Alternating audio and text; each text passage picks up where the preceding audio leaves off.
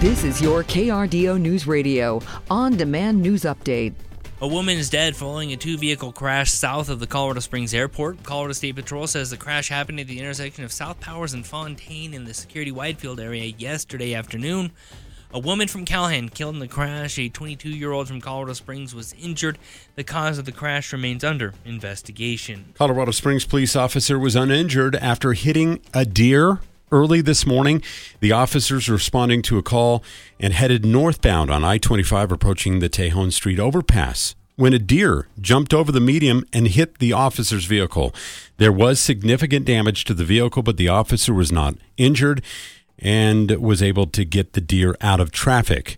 AAA's Skylar McKinley says November, with daylight saving time change, the number of deer collisions in Colorado doubled. This is when deer and elk are out and about. They're looking for a mate. We're coming off hunting season. That disrupts a lot of patterns in places elk and deer and moose in some cases in the way of traffic. You've also got bears getting ready to hibernate. But more fundamentally, when we roll our clocks back, our commuting times change so that we're on the road when these animals are at their most active. That increases the risk significantly. I, too, was uninjured when I hit a deer this past week. The AAA's Skylar McKinley also said the recent AAA study found drowsy drivers also increased in the weeks after the time change because motorists haven't corrected their body clocks enough to avoid sleep disruptions. He and the Colorado State Patrol warn all motorists to exercise extra caution. Good advice. The mural of Gannon Stauch was unveiled this weekend in downtown Colorado Springs. The original unveiling pushed back due to a snowstorm back in late October.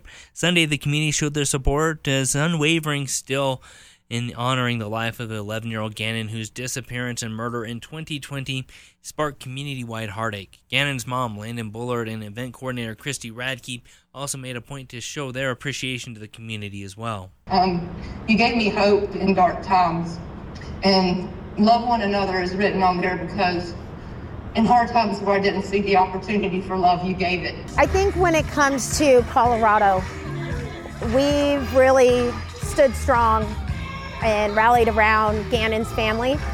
We wanted to be a good community. We didn't want this to leave a tarnished memory for them. The mural is located along Pikes Peak between Cascade and Tejon. Protesters in southern Colorado are calling for an end to the ongoing violence in Gaza. Several hundred protesters marched in Colorado Springs and Pueblo over the weekend to show their support for an end to the conflict between Israel and Hamas. The protesters also called on the U.S. to stop spending money and other aid to Israel. Speakers emphasized that their cause was not rooted in anti-Jewish sentiment, but also instead called for an end to violence and human rights for all. And finally, El Paso County is opening more voter services and polling centers ahead of Election Day, which is coming up tomorrow. Centers in Fountain, Falcon, Monument will open today to help voters with registration, replacement ballots, and other voting questions.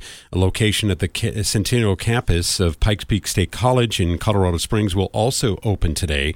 The county has a total of 10 voter service and polling centers now open, along with more than 3 dozen 24-hour drop boxes. All ballots must be turned in by 7 o'clock tomorrow night to be counted, and this is your place for election coverage. We'll have continuing coverage until everything is counted, starting at 7 p.m. right after the Coaches Show with CC Hockey tomorrow.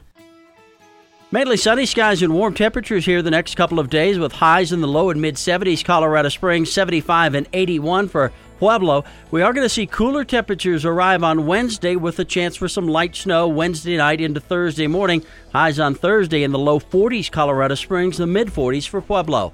From the Storm Tracker 13 Weather Center, I'm meteorologist Chris Larson for KRDO News Radio. Get news, traffic, weather live on KRDO's Morning News weekday mornings from 5 to 9. KRDO's Afternoon News weekday afternoons from 4 to 7. On KRDO News Radio or anytime at krdo.com.